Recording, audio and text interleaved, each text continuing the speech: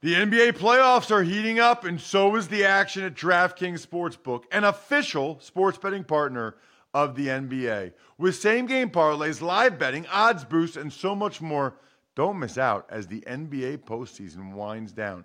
And if you're new to DraftKings, you got to check this out. New customers bet $5 to get $150 in bonus bets instantly.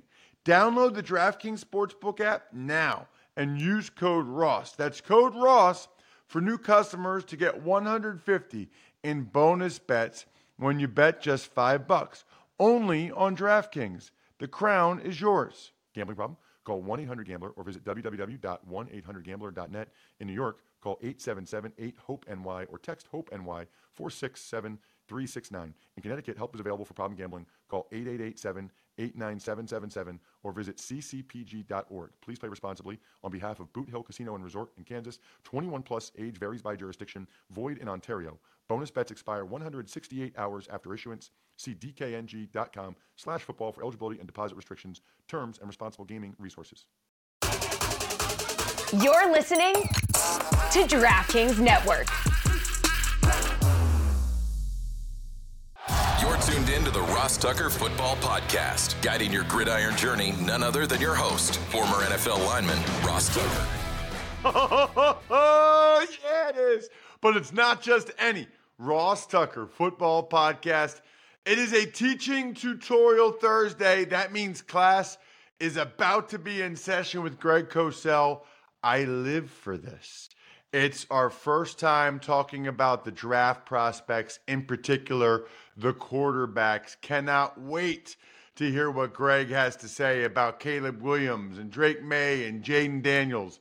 I know a lot of you live for this as well, and this show will get a lot of plays, whether it's audio or youtube.com/Ross Tucker NFL, all the way until the draft, as people love to hear what the civilian GOAT, Greg Cosell from the NFL Films, says about these quarterback prospects. You know me, I'm Ross Tucker. I'm a former NFL offensive lineman, got a bunch of media gigs, got a bunch of podcasts. Love those of you that like tomorrow or Saturday or Sunday. Maybe you're missing me. Maybe say, you know what? Joe Dolan said some interesting stuff on Fantasy Feast. Or I want to hear what Emery said about these quarterbacks on College Draft. Or how about the information from Steve Fezzik about injuries and the injury information and what that means for teams? You will be blown away. That's the Even Money podcast. Highly encourage you guys to check all those out. I should mention, I love all of you. You're like my podcast children, but I do have favorites. My favorites are those of you that go the little extra mile to try to help us do something to grow the show. It's not easy. How about Ben Berlin?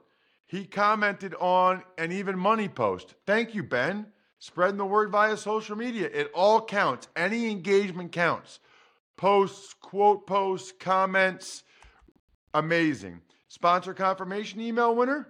How about Doug Phelan? We said on the College Draft Podcast, you go to footballgameplan.com/2024 draft guide. You get that. You get a great chance to be a winner. Doug, Ben, email me, ross@rosstucker.com, like people do all the time for speaking engagements or whatever, and let me know what signed press pass you would like. I'm hoping to get to a bunch of them today and tomorrow. I know I owe a bunch of you, including those of you that ordered gifts at myfrontpagestory.com. I'm hopeful I can get to some of them today or tomorrow. The YouTube shout-out winner, Michael Garber.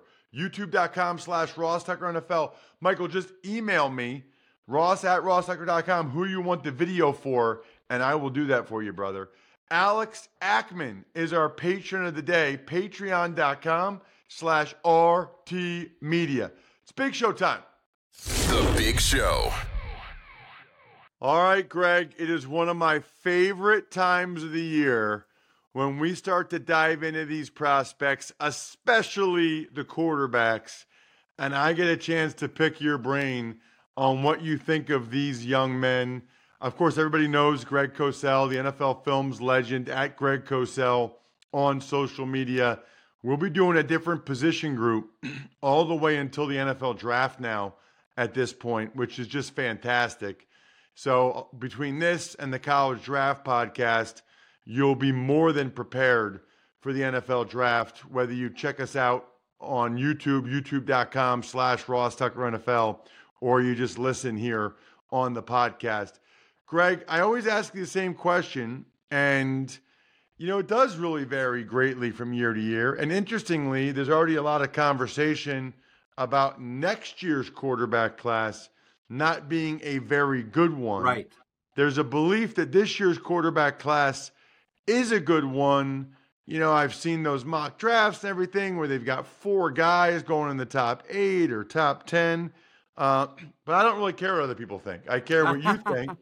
And so let's start there. I know you've watched, half a dozen, 10 of these guys, whatever it is, the top 8 to 10 guys. What were your overall impressions of this group? I think it's a really solid group. I've always been of the belief, Ross, that these guys are all prospects. Obviously some are better than others.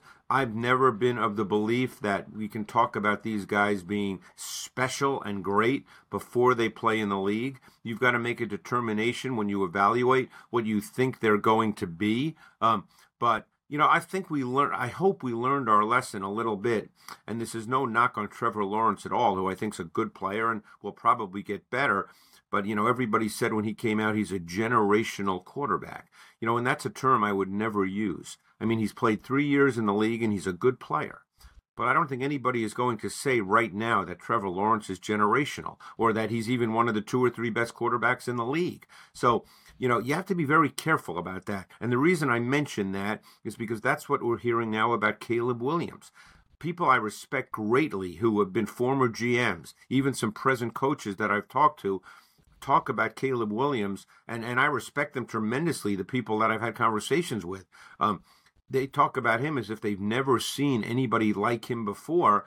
And, I struggle with saying that. And I've done a ton on Caleb Williams. I watched him last summer, his 2022 tape. I think I watched 8 or 9 games. I've already finished him. I've done his 2023 tape. I've done 8 or 9 games. And I think he's a really good prospect. But the operative word there, I would say, is prospect. Why do you not think he's what other people seem to think he is? Well, and again, this is just a small sample size of people that I talk to. I'm sure there are others. I think that Williams is he's a high-level prospect for sure. I think that you're dealing with a guy, and this is something that I learned from others. One thing he does exceptionally well, Ross, is he can control the football really well when he throws it. And that's something people don't talk about a lot. And that's one thing that leads to being able to throw with pretty precise ball location, to be able to control the football when you throw it. And he's really, really good at that. Hold on a second, Greg. What does that mean? Are you talking about accuracy? What do you mean? Yeah, it relates to ball placement and ball it? location. Absolutely. Okay. Yeah. Some guys just can do it naturally, and other guys struggle with it. I think he does that really well. I think that's just the way he puts it exactly where he wants it to be. Correct. Okay. But I would say his greatest strength coming into the NFL, and this is something that people focus on more so than ever before, his greatest strength will be his outstanding spatial awareness to kind of calmly and effectively navigate the chaos that's in the pocket. He can function very intelligently, very athletically, very smartly at game speed when there's a lot of chaos. And keep in mind, USA did not have a very good offensive line. One thing I do want to do with Williams is I want to look at all of his sacks again the last 2 years, because he's been sacked an awful lot. And you have to look at each one of those plays individually. You can't just look at numbers on a page. You can't say, oh, well, it's a bad O-line, or, oh, it's on him. You've got to look at each one individually, and I'm going to do that again. But what you didn't see much of at USC, which doesn't mean he can't do it, but you didn't see him executing NFL pass game concepts where he hit his back foot and played with a really strong, refined sense of timing. You didn't see a lot of that. Again, doesn't mean he can't do it, but again, and because of what I do, Ross, I'm not going to be interviewing him. I'm not going to be this pro day. I'm not going to be sitting with him for an hour at with an iPad or at the board. I'm just watching the tape. So you didn't see a lot of those kinds of things on tape, but there's no question he has high level traits.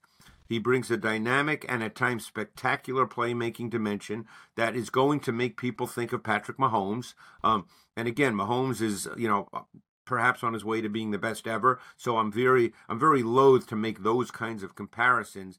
But that's what Williams is at this point. Is he, and again, we're talking prospects here. Is he clearly the best prospect in this draft based on your tape study or not necessarily? I would probably say he's number one, yes. But I don't think he's number one and everybody else is way below him. I think that he would be my, if I had to make a list, he'd be number one on the list. It's interesting what you said about the refined sense of timing. You're right. He still might be able to do that, but that combined with the sack numbers, those are like red flags to me as a former offensive lineman. And by the way, they're red flags to some other people I've talked to as well. So, look, I try to learn from everybody, Ross. I mean, you know that I do this. I've been doing this for a long time. I think most people, I learn from the best, okay? I learned from Bill Walsh. I've learned from some of the absolute best in evaluating quarterbacks, which doesn't mean I'm going to be right every single time. Nobody is. You have to wait till they play in the league, and there's so many variables, as you know, when you get to the NFL. But, when I watch a quarterback, I'm thinking in terms of, can this guy be a Super Bowl quarterback? Not can he get his team to 8-9 or 9-8 or 10-7, but does this guy, can he play snap after snap after snap at a really high level? That's what not can he make a special play. Williams can make special plays. And by the way, he'll make some no matter where he goes, where you go, oh my God, that's amazing. But, that's not enough to be great. Well, Justin Fields makes a lot of special plays too. Justin Fields is a better athlete than Williams, poised to move on from him. Than Williams. So, and I don't think anybody thinks that Justin Fields is, quote unquote, as good as Williams now.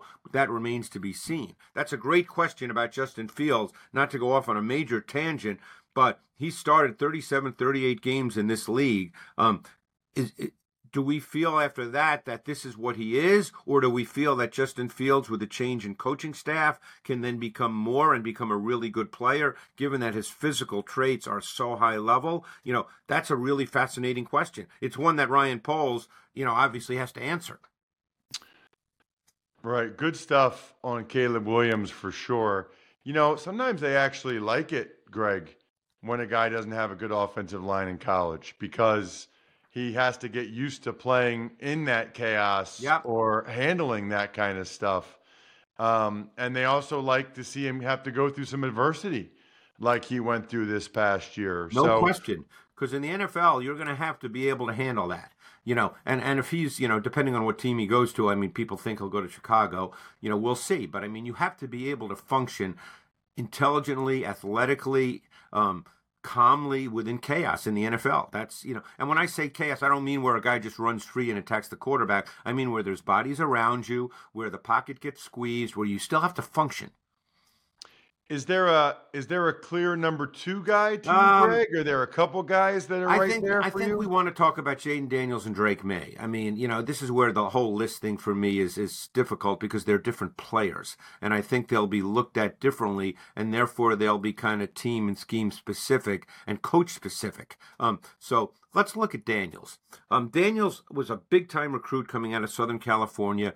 He's close friends with C.J. Stroud, Bryce Young. They're all in that same group. He originally went to Arizona State, then spent 2 years at LSU. The progression in his game has been really nice to watch. It's been both incremental and dramatic. He is an explosive athlete. And as we know in today's NFL, the way coaches look at this, they look at that now they equate a lot more emphasis to that than they used to. And he is a really dynamic athlete. But he's a relatively refined passer as well. He's really grown in that regard. He's got solid fundamentals and mechanics. He will work from the pocket, Ross. He is not a guy that's going to run out of the pocket automatically. We saw him with a sense of patience. We saw him working progression reads. I would say, look, at times I would say his vision was blurred at the second and third levels, and he did leave some throws on the field. But then he could compensate for that with his running ability. So you have to figure out, how you feel about all that. And, some coaches will look at that differently. I would say that, he doesn't have a sudden twitchy arm. He's not a big-time passer the way, let's say, Williams is or Drake May, and we'll get to May in a moment. But I would say that he did a really nice job of within the context of his offense. There was a calmness to his game, a poise to his game. I really like Daniels. I think he's a guy that is still ascending and will continue to grow. What would be the knocks, the negatives, the concerns watching him play? I would say that he's not a really high-level passer in an ideal world. He can drive the ball at times, but he's not a naturally high-level passer. I thought, as I mentioned before, there were times a tendency, but not a major one, where he didn't turn it loose when the throws were there within the play concept and structure. Didn't isolate things as quickly and as cleanly as you'd like him to. You didn't see a ton of anticipation type throws in their offense. So, you wonder, hey, can he do that? Can he stick it into zone windows comfortably? Can he make those kinds of throws, which you have to make at the NFL level? And again, these are concerns, but not major ones in the sense that I don't believe he can be a good NFL quarterback, but they're just things that, you want to feel that he can do. What about, Greg, the fact that he has, and we'll talk about them in a couple weeks, but he has 2 first-round pick wide receivers at his disposal, including Malik Neighbors. On the one hand, man, that's got to make it easier and better. On the other hand, so did Joe Burrow, and that's worked out for him pretty well in the pros too. So it's not a knock. I just wonder how that factors into the evaluation, if at all. It doesn't really factor in for me because I'm watching the quarterback and seeing how he plays. And, it's funny you say that because, all through the years, a lot of great quarterbacks who are Hall of Famers have had great receivers, and we don't knock them for it. We don't say, well, Joe Montana wasn't very good, or he was throwing a Rice and Taylor, or we don't say that. We don't say that about the great quarterbacks that are in the Hall of Fame. He's got really good receivers, and I think Neighbors would be my number 2 receiver after Marvin Harrison, and I think the Thomas kid is a really ascending talent. But that doesn't factor in how I evaluate Jaden Daniels. What about Drake May? Because there's some interesting things there as well. I know people that really, really are. Seems like there's more of that he might be a little bit more polarizing than the other 2. What have you seen from Drake May? Yeah, and I think that's probably fair. You're dealing with a guy that has tremendous talent. Physical traits, big. You're going to have a guy that's 6'3.5", 6'4", 220, 225. He is a terrific athlete, but there's a lot of detail and nuance that he needs to clean up. And the other thing that is a little concerning was I thought that his inconsistent and at times erratic ball placement could well be a problem. But he certainly has the physical traits as a passer from the pocket. He has higher level athleticism.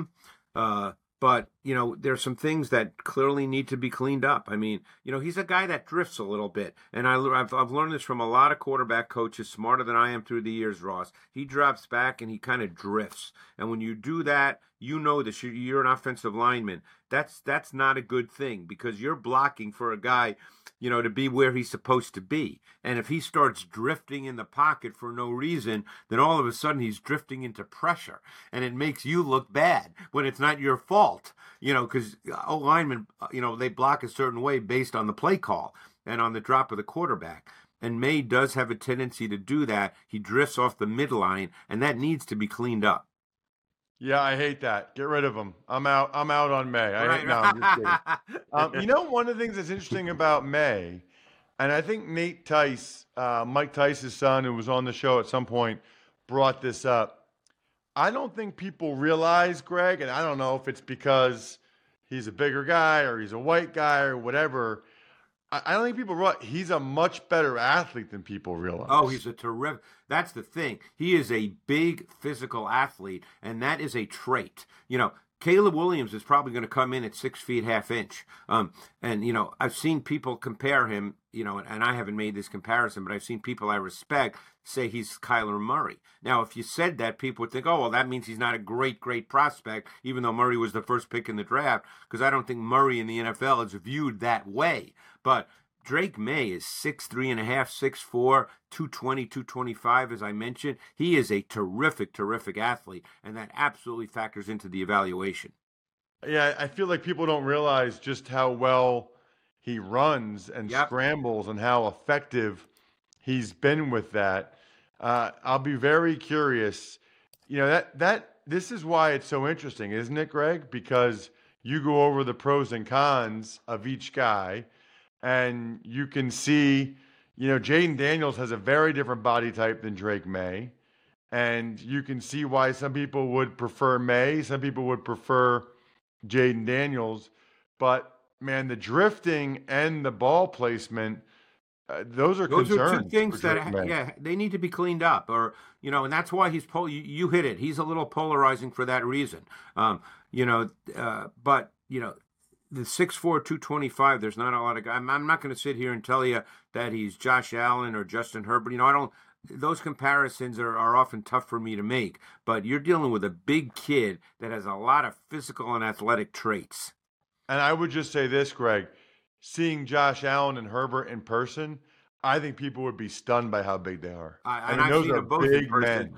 And I've stood next to both, and I'm almost 6'4", and it blew me away how big those guys are. Yeah, those are big. I mean, they could be tight ends if they wanted to be. Obviously they're not going to be, but they could.